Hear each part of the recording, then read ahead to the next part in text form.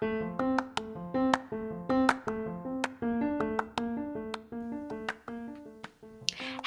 welcome to Recharting Your Life with Hope.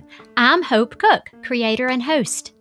If you feel stuck, restless, overwhelmed, or dissatisfied with your current life, despite your life looking pretty good on paper, or at least on social media, I can totally relate. Together, we'll figure out how to take the next right step. I'll interview women who are a little farther along on the path and get tips and ideas from them. I definitely don't have it figured out, so I'll share the ups and downs of my own journey with you. Let's get started because life is too short to waste in autopilot. If you want to be the best possible version of you, you're in the right place.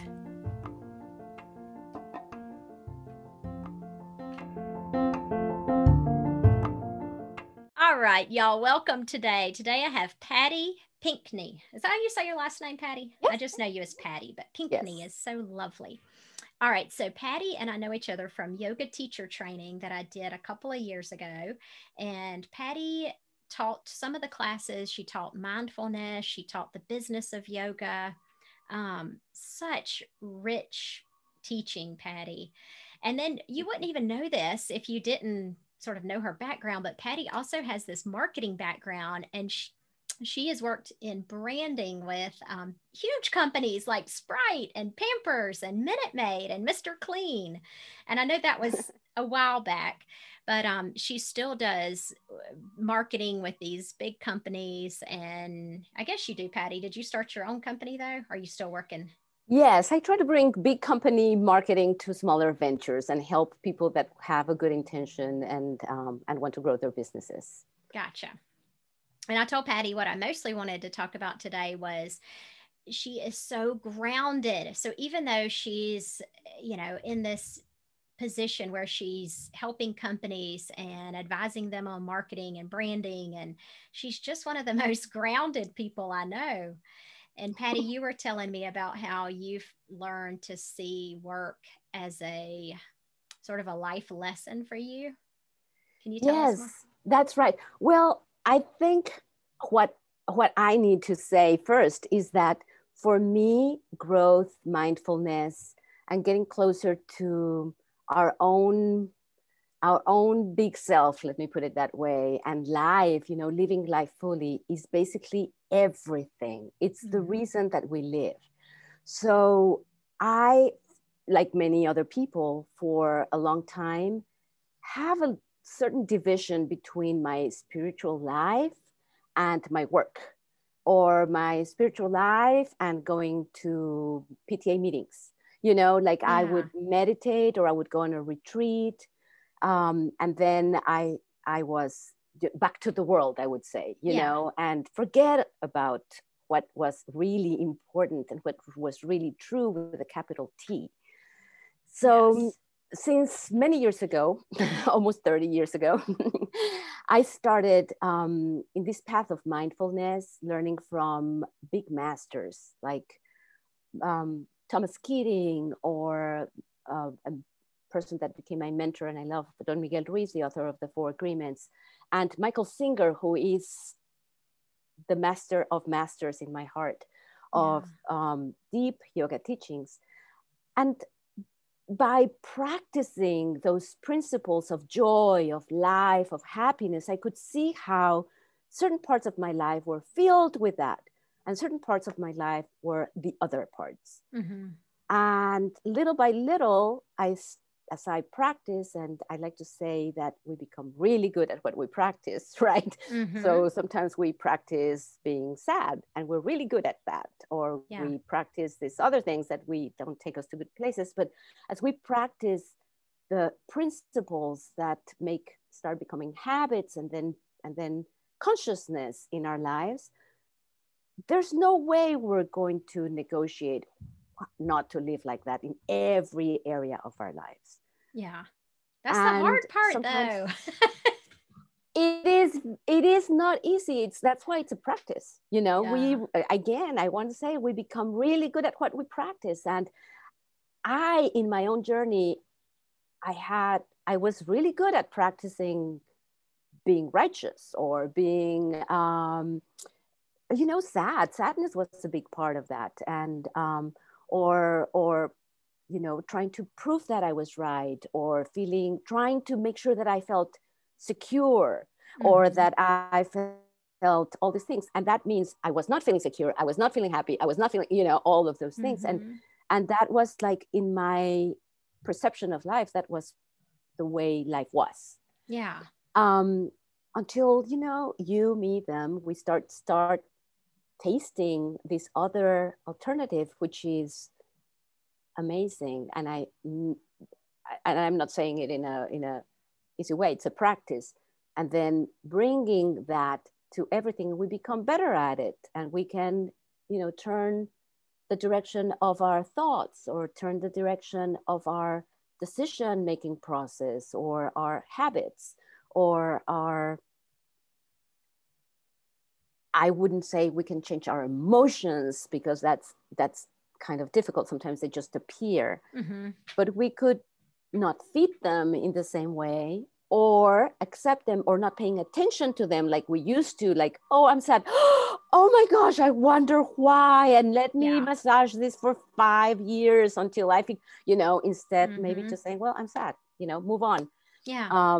And without dismissing them, of course, I am not just saying it's easy, but we become better at those things. And and that attitude and that energy permeates everything. Now, work is not an exception. Yes. Work gives us so much material to work with. It shows us so many places where we can grow, or where we can practice, or we can be of service, Yes. Even if it's making an advertising campaign, or helping somebody at the company that might need a sounding board for strategy. I remember I asked you, how do you, because when I went through yoga teacher training, you feel so relaxed and zen while you're going through the training. And then Sunday night ends and you go back to work Monday, and it's like, bam, bam, bam, bam, bam. And you got the kids and all this stuff.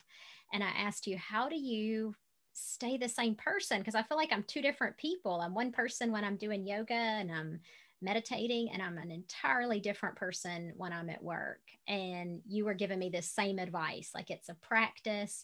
You can either practice impatience and practice having a negative attitude, or you can practice mindfulness with each and every situation at work or at home. Yes. I think there's a component that we need to bring into this equation, and that is being compassionate. Yeah. Compassion is a huge part of these practices. And I think that one of the things that we practice is we're little. And again, I love work, and I love, my country, and I love my country of origin as well. I mean, all of that. So it's not something against the system, but in general, and in society, for us to be able to interact with each other teaches us how to be. And that starts, look at us as mothers, we see it with our kids. We reward what's right in our eyes, and we give consequences, which is another word for punishment, honestly. For something that it's not nice. And we teach them how to say thank you, even if they don't feel like it, and how to eat their broccoli, even if they don't feel like it. And we do. So we start becoming good, practicing not trusting ourselves. Or being harsh with ourselves, like, I don't like broccoli, but I'm going to eat it. So we start that feeling of being disconnected with that, even though it's necessary, unavoidable in a way, as part of the human condition. That part becomes part of our belief system, or the way we live, which is, I need to be. So now when I go to yoga, and now it's Monday, I need to be centered.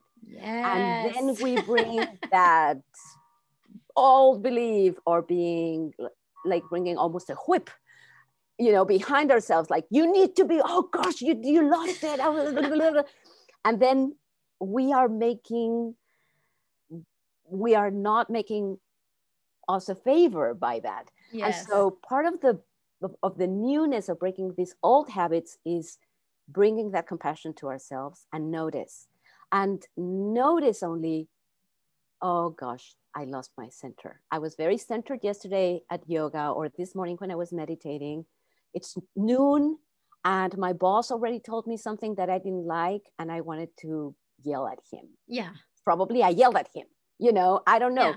And instead of saying, oh, and then continue adding up to that negativity and to that uncenteredness, that's when the compassion, we need to remember. And we start just by remember compassion. And sometimes we just remember the concept of compassion. We cannot even feel the compassion, but just the intention. And we bring the intention, like if you were that little girl that didn't like her broccoli, you don't kick the girl, you compassionately make it with butter, or I don't know. I mean, we try to convince and to make good habits in a different way. You don't hit the girl and that's what we do with ourselves as adults. Yes.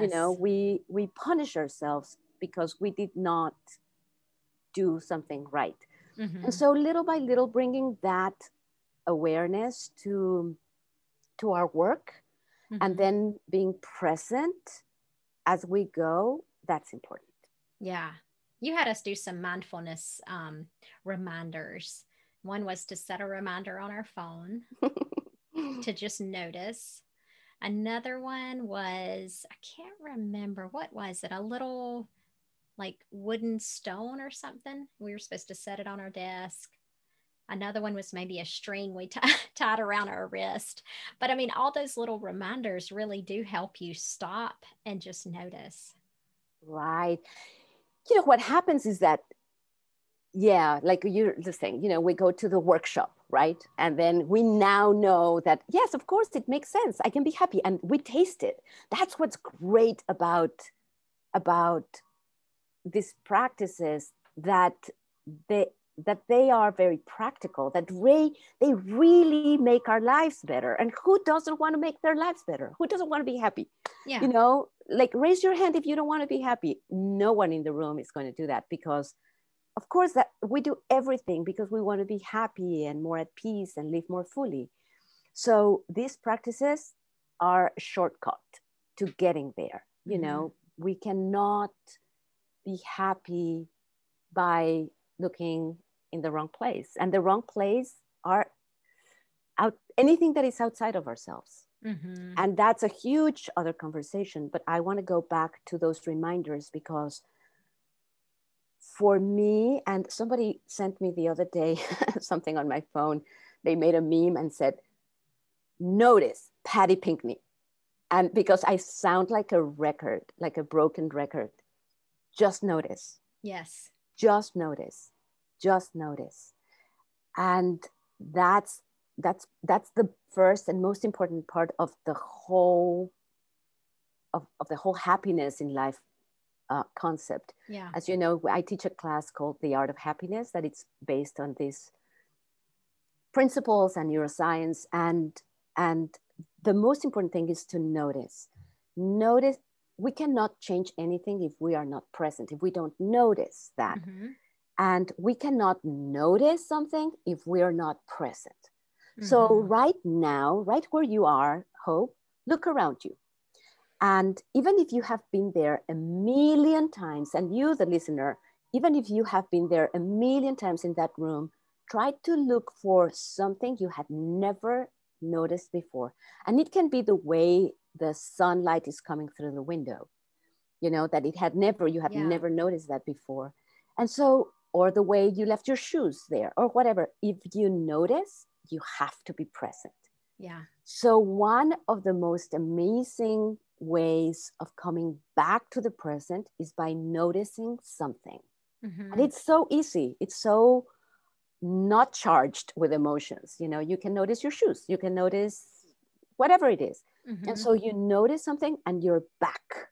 So noticing, we talk a lot about being in the present moment, and we have all these nice thoughts and and all this depth that comes from there. But it's not easy being in the here and now. We just tend to go back and forward to the future and to lamentations of the past or missing something of the past. Yes. And by noticing something, we come back to where you are. And that's the only place where you can make a decision.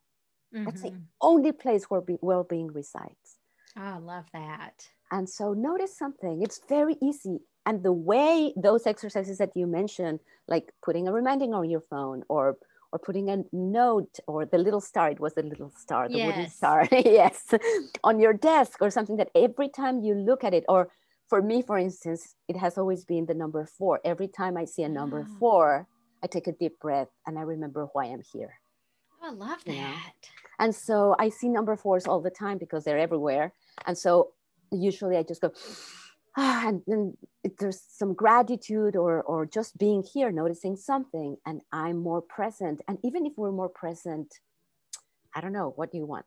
3%? Yeah. 4, 5, 6? It makes a huge difference. It does. It really does.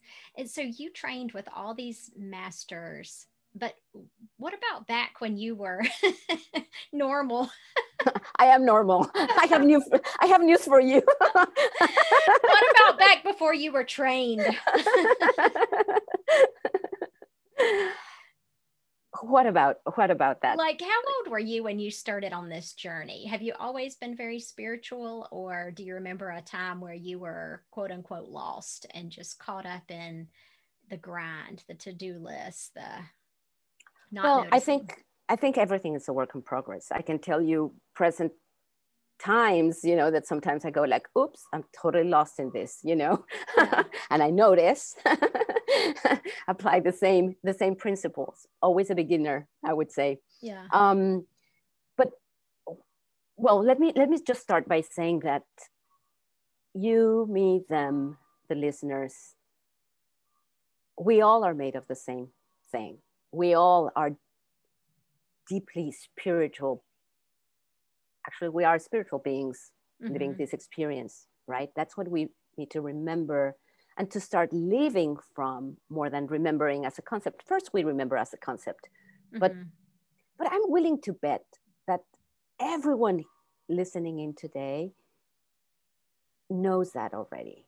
You have a sense that there's more, you know, there's more, everyone. So I was not the only one who didn't, let me put it that way, instead of I was the special one who did, because we all know that. We all have that sense there's more. I think, honestly, I believe that that's why people love to pursue happiness, because we know it exists.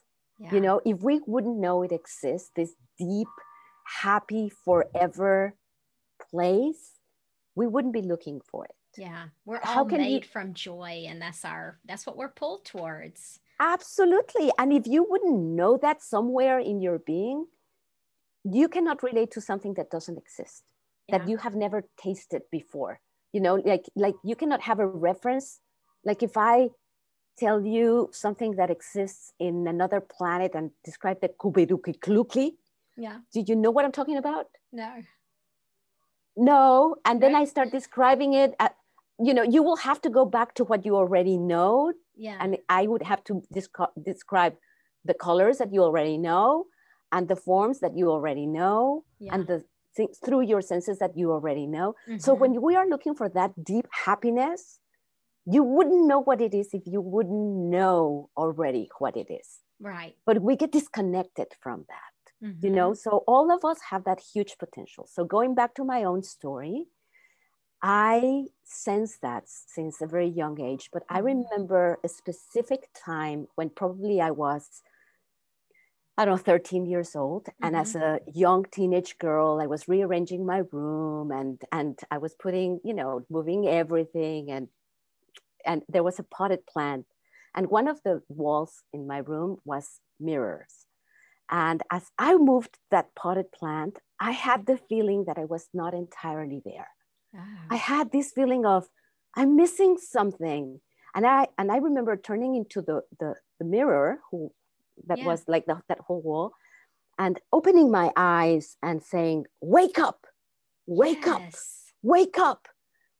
And because my eyes are a little loopy, anyone who knows me knows that my eyes are a little loopy. At that moment, I thought it's because I cannot open my eyes Oh, completely and it feels Patty, like I'm in a that's dream.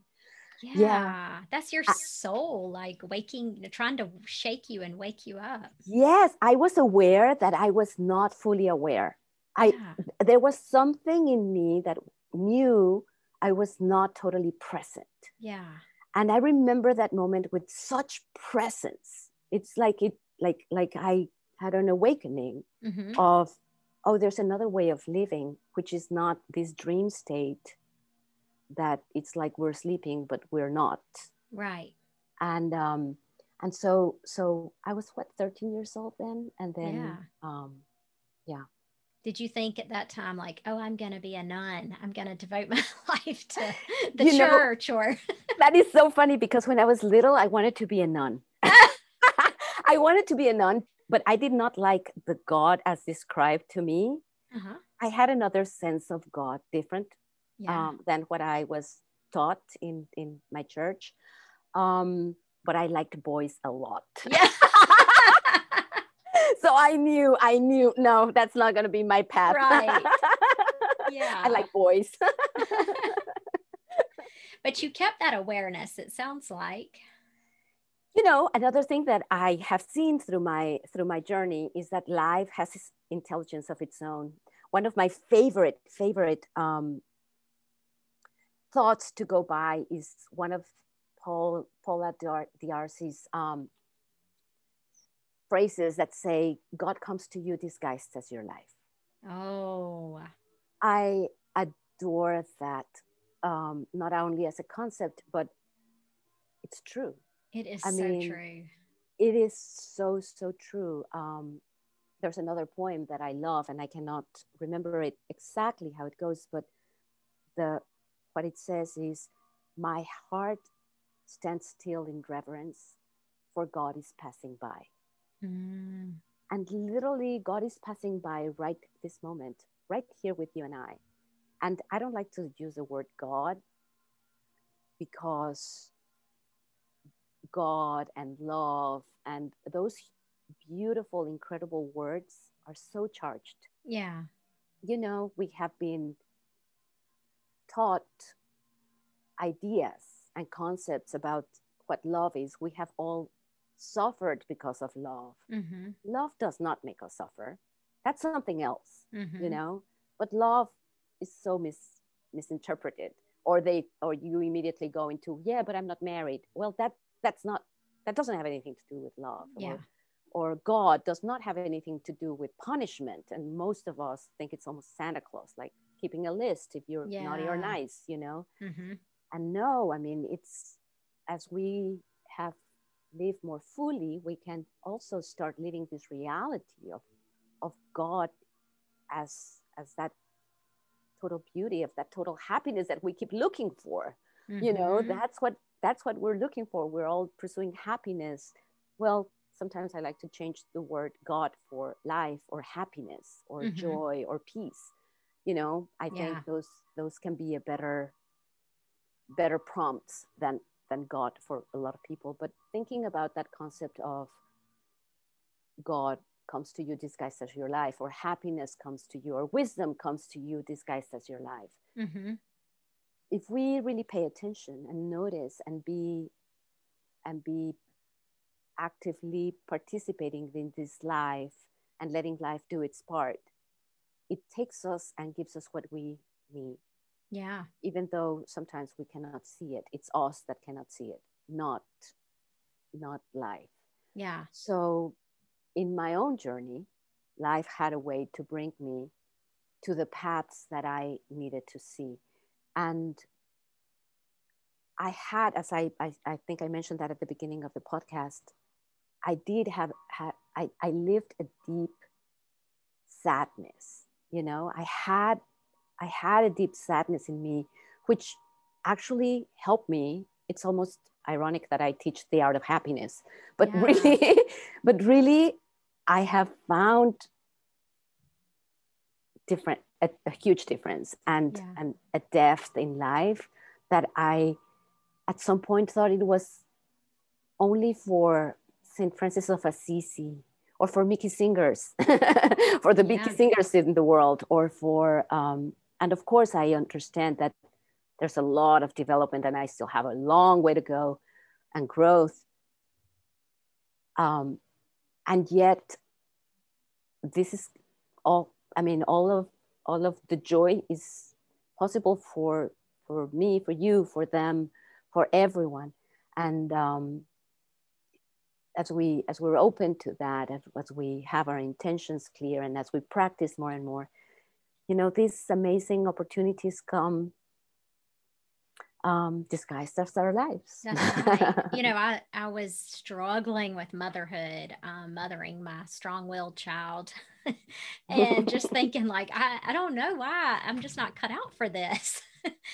And then I heard Eckhart Tolle say, he was doing a live Q&A, and the lady kind of asked the same question, like, how do I practice? How can I be present with my child? And, she's screaming and throwing a tantrum. And he said, look at it as she is your greatest path to spiritual enlightenment. Like, this is, the practice of patience and love. And so it completely changed the way I looked at parenting. And I'm definitely not a saint, but I try to remind myself, like, this is part of my lesson, part of my practice. Yes, well, first of all, you're a pretty amazing being. I know you well. And yes, I think I can relate to that. I had two boys, very different, and one very strong-willed, and the other one, I would say that almost enlightened in my view when I was little, Yeah. and both presented their own uniqueness and challenges, because I had to be on my toes in different ways for both of them. And again, just like work, that's not an exception of how we can bring our practices into that. And yeah, sometimes those lessons don't taste very nicely, but those are the opportunities that we have to grow, and they teach us where to put more of that. Do you feel like it's a good idea to, do you reflect at the end of the day and sort of think back over the lessons, or how do you kind of stay mindful of those? Yes, I go back to notice. I try to do my best to notice. I still have, there are certain things that sometimes I just go back and I say, wow, this used to bother me. And now I don't even remember how that feels. It's part of life. I don't mind anymore. And then there are other things that I still go, wow, 25 years practicing this, and it shows up and it still moves me or shakes me. Yeah. And I see the opportunities to continue to grow. And again, that's why I think these principles are so wonderful, because it's almost about unlearning, not so much as learning. If we take a few practices and focus really and do our best every day with them, we don't have to change them that often. When one of the amazing things that happened to me when I was very young, in my 20s, I went to a trip to Oaxaca in Mexico, and I went into a hole in the wall, like nothing, like, I don't know why I went there to eat, literally. But anyway, I was eating there, and I was there with my ex-husband, and then this guy joined. I mean, he came into the restaurant, and we ended up asking him to sit with us. Anyway, we had a great conversation. He left. He was American. He left. At that time, we were living in Mexico. And fast forward 6 months, and somebody called my ex-husband and said that they had a good venture capital opportunity or something, and they flew to Chicago. And it was this guy that we had met at the restaurant. Yes. Wow. But we had discussed, at that time, I was practicing mindfulness through the path of Ouspensky and Gurdjieff, who are very modern saints, I would say, modern mindfulness masters. And he had been born at the commune of one of them. He was older. I mean, it was an incredible coincidence. Yeah. So he became my mentor. And at that time, there was no internet, imagine. We had fax machines. Yeah. So we would fax each other, and he would fly and meet me at the airport in Mexico City, teach me for a whole day about mindfulness and spirituality, and then fly back to where he was living in Portland. And that happened for a couple of years. He was my teacher. And I was incredibly lucky to have it. He gave me one book, and he said, don't stop reading this book until you get it. And Hope, I'm still reading that book. Wow. And it is the simplest book. Like if I give you that book, you'll say, okay, I understand it. And of course, the first time I read it, I thought, I got this. It's not at all a complicated book. Yeah. My mind understood it. It's very, very difficult to embody those principles. Yes. To master those principles. Mm-hmm. So I keep going back, and sometimes I just open it and I go, wow, I didn't remember this, or I can apply this to this moment that is challenging right now, or something. And you know, there's always opportunity to embody more. Let me put it that way. You know, so I hope that answers that question. Yeah. You know, we don't need a lot of stuff. We just need to practice constantly, honestly, to the best of our abilities, without any ideas of perfection, and with compassion towards ourselves and others. Yeah, I totally agree. And then I think after the noticing, maybe, I don't know if it's the next step, but Michael Singer, you said he's your, I don't know what word you used. Teacher, I would say. Teacher, yeah.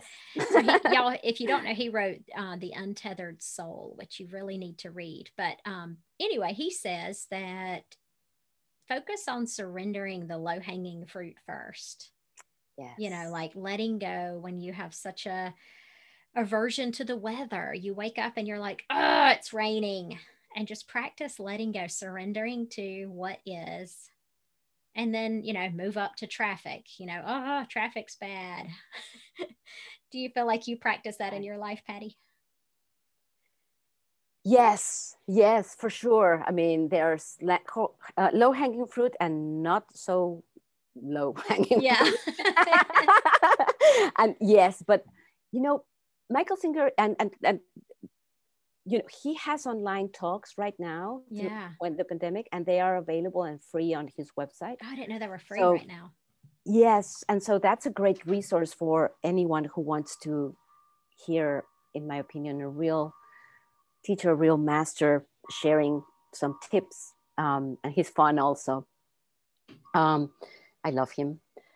So yeah, practicing with things that don't have a lot of emotional charge, although I can tell you that traffic can have emotional charge, or the weather, or things, but they're not personal. At least we know they're not personal, you know, and it's not like what you were describing with our like intense children. That might be not so low-hanging fruit, but those things are very, very important. Or just practicing, you know, just as we drive, or as we walk around the house, washing dishes. For me, that's important. Something, for instance, I hear a lot of my students saying, I don't have time, Patty. I don't have time for meditation. I don't have time to listen to these talks. I don't have time. And I said, do you brush your teeth? Yes. Okay. Well, use that time. Say, just as I'm brushing my teeth, I'm going to say my mantra. And it can be, I'm ready for today, you know, or it can be anything. Or just as I'm brushing my teeth, I'm going to be present. I'm going to feel the sensation of the toothbrush in my mouth. Or do you wash the dishes? Okay, use that time. Wash the dishes. And the magic happens that you start deeply enjoying washing the dishes. I love that example of washing the dishes because I was the one that I really disliked washing. And that practice has made it fun for me. Now I'm looking forward sometimes to wash the dishes because being present feels good. Yeah. Most of the time. Not our thoughts, not the present thoughts, but but the presence in itself feels so yummy. And as we get more familiar with that presence, who is you, the real you, Mm-hmm. you start accessing that part in an easier way and bring more yumminess to our lives. Yes. And what's magic is that, I say magic, but it's that energy flows towards others around us. That's so true. in a way, it's service. It's service to everyone around us and to everything around us. It is. When I'm in the bathroom washing my hands at work, I try to make eye contact with myself in the mirror. And it's like it jolts me awake again, and I'm like, there I am. I'm here. And you're right, because then I'm going to be way more present with the patient that I go see. Right. And that in itself is huge service. Yeah. We are so unaware of the energy that we bring into everything that we do. I don't know. Yes, we watched it together. I remember I brought it once to the yoga teacher training. And we watched that, Joan Bolte Taylor is her name? Yes. Jill Bolte Taylor. Yes. And how she talks about when she had that stroke. Yes. She could feel the energy of the people, and how there was a nurse that would come into the room that was always, she doesn't say in a bad mood, but she had this dense energy, and how she felt how that was painful for her. And the difference when somebody else was kind and gentle and came to her, even though she didn't understand with her mind, but she could sense the energy of the people, and how some people felt good and some people felt harsh. We all have that capacity. We might not be able to sense it like she was sensitive because of her stroke, but we all bring an energy into everything that we do. So when you describe that, I get chills, because I'm thinking, what a beautiful service you do to your patients by being, bringing that energy more so to a doctor or to something, they might be having a challenge or something, and you bring that energy to them. That's beautiful. And then I forget. By the next patient, I forget. But maybe every fifth patient. Of course, we all do. And that's why it's a practice. And that's why it's about remembering and keeping it simple and being kind to ourselves and other, Yeah. It's the same. Yeah. But no, you are amazing. I know that. Well, thank you. Do you have any advice for women or men who are just starting out on their journey and they're trying to balance the busyness of life? I know you said to notice. Do you have any other suggestions? Starting with those things that we can manage, don't start with I am going to meditate. I'm going to read for 1 hour. Then I'm going to meditate for another hour. Then I'm going to do 1 hour of hatha yoga. And then I'm going, because in 3 days, you're going to say, no, this is not for me. Right. Start with nuggets. Start with 5 minutes of sitting down and counting from 1 to 100. And then you're going to notice that you got to 5 and then you were thinking about dinner. So it doesn't matter. Just start like that. Bring that compassion and kindness to yourself. Like, think about this. First of all, I want to say, you have no idea what's possible for you. You have no idea. And you might say, yeah, but I've done these awful things and I have these situations and the circumstances of my life and the pandemic. And, yes, of course, but just entertain the idea that you might have no idea of what greatness is possible for you. And I'm not saying it from an idealistic point of view. If we would have 3 hours, I will tell you many stories about challenges that have appeared in my life. So I'm not saying it from a yay point, just from a deep part of knowing what everyone is made of and the power of our intention. Yeah. So start by, what are the reasons that I want to be more balanced or feel better or whatever? What are the reasons? And write them down and entertain the idea that those are possible for you. One of the ways that I like to use affirmation is saying, I can experience so and so, instead of saying I am happy. Let's say I'm sad, or I'm afraid, or I am angry, or something. Instead of saying I am happy, I am at peace. Sometimes they don't feel, we even have aversion towards those words because they don't sound true, But if we use the words, I can experience happiness, that opens the door to the possibility that we can. And it doesn't force us to change an energy that is almost impossible to change at that moment. True. It brings compassion to our own affirmation. I can experience, and I can assure you, and I'm giving you my word, and I don't say this lightly, that you can experience feeling happiness. Yes. You can experience feeling secure. You can experience feeling joy. And so that opens the door to it. And sometimes we just need to open the door to that. Another way that I like to use affirmations, and those are simple things that you can use at any level.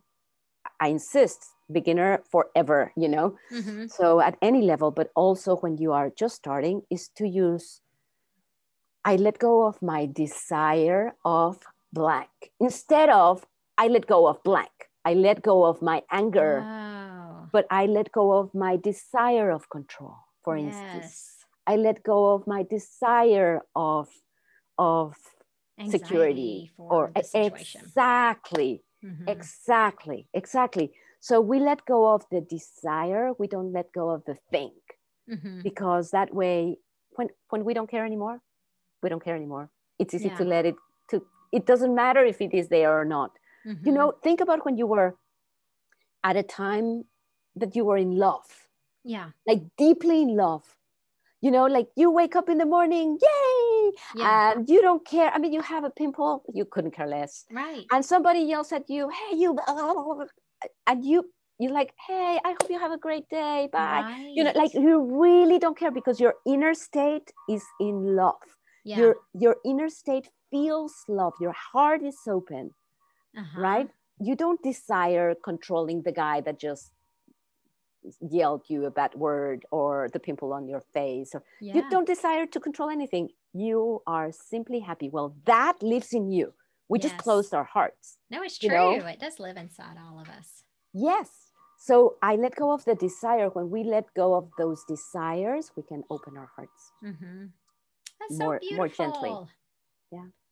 So where can our listeners find you? Do you have a online, you said you teach the happiness class. Is that going on right now, or that's just? I don't have it. I don't have anything right now, but I can give you my email address if anyone wants to email me and then get into my email list. We will let you know. And my email address is patricia@rimastrategy.com. RIMA strategy.com. And I'll put it in the show notes too. Okay, that's wonderful. Thank you. Yes, and what I do is I do chief marketing officer services, and I'm an expert in Latino market growth. So, but again, my life mission, I would say, is to, as I was telling you when I was 13 years old, to wake up more and more. Yes. And I love to share that with others. Thank you so much, Patty. Such rich wisdom. Thank you. It's always beautiful for me to connect with you, Hope. I love you, and I just love to be with you. So thank you so much, Patty, for this opportunity. It's beautiful. All right, y'all, that was amazing. I have like 16 take-home points. You don't want to miss this summary. Number 1, Patty says growth, mindfulness, and living life more fully are everything. They're the reasons we're alive. Everything in our lives is a practice. Work, parenting, relationships. We get really good at what we practice, whether this is sadness, being righteous, being impatient, whatever. We get better at what we practice. Number 3, if we can begin to practice mindfulness and noticing in our everyday lives, this will first impact our thoughts. which will affect our habits, which will eventually change our consciousness. Once we taste this amazing alternative to the way we've always done things, we'll bring this awareness to our everyday lives and become better and better at it.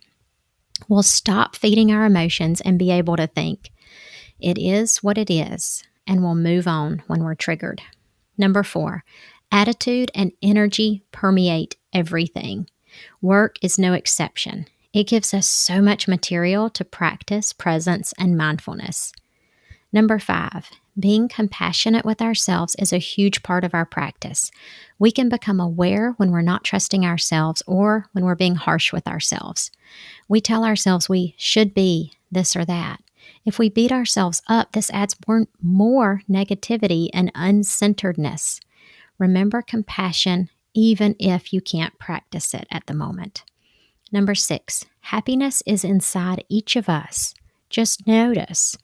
This is the first and most important step in the happiness concept. Just notice. Number 7, we can't change anything if we're not present and noticing. To notice, you have to be present. It's not charged with emotion. You're just noticing. By noticing, we come back to who we are. Number 8, the present moment is the only place where we can make a decision. It's the only place where well-being resides. Number 9, use a simple trick like picking a number. Patty says the number 4 always reminds her to stop, notice, and be present. She takes a deep breath when she sees or hears this number and remembers why she's alive. Number 10, we're all spiritual beings having a human experience. We all have inside of us a sense that there's more to our existence than our human bodies. This is why we pursue happiness, because we're created from joy. It's part of our essence. So it makes sense that we're pulled towards this. It's a deep knowing inside each of us, but we get disconnected from it and find ourselves living in a dream state. Being aware that you're aware is the first step. Number 11, life has intelligence of its own. Patty quoted this line from a poem. My heart stands still in reverence, for God is passing by. And then she also quoted Paula D'Arcy. God comes to you disguised as your life. She says, life guides us and gives us what we need. Our job is to notice. Opportunities come to us disguised as life. Parenting and work also come to us disguised as our life. Number 12, unlearning is as important as learning. Number 13, practice surrender. Pick the non-personal things first, the things Michael Singer calls low-hanging fruit, like weather, traffic, washing dishes, etc. Number 14, use something simple like brushing your teeth as a time to say a mental mantra like, I am ready for the day. Or use this time to simply notice the flavor of the toothpaste or the feel of the bristles. Number 15, you have no idea what's possible for you. What are the reasons you want to be more balanced and intentional? Patty says to write these down. Number 17, frame your self-talk as, I can experience blank. Instead of saying like, I am happy, you would say, I can experience happiness. This opens us up to the possibility rather than feeling like we're lying to ourselves. This helps bring compassion to our own affirmation. Thanks again, y'all. Go to my website, hopethepa.com, if you'd like more information on things that Patty mentioned.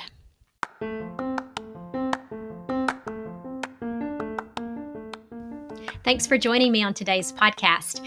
If you like this podcast and think someone else could benefit, please share it. I'd also love for you to write a review on your favorite podcast platform like Spotify or Apple. And lastly, if you would like more of the same, come over to my website, hopethepa.com. Thank y'all for listening.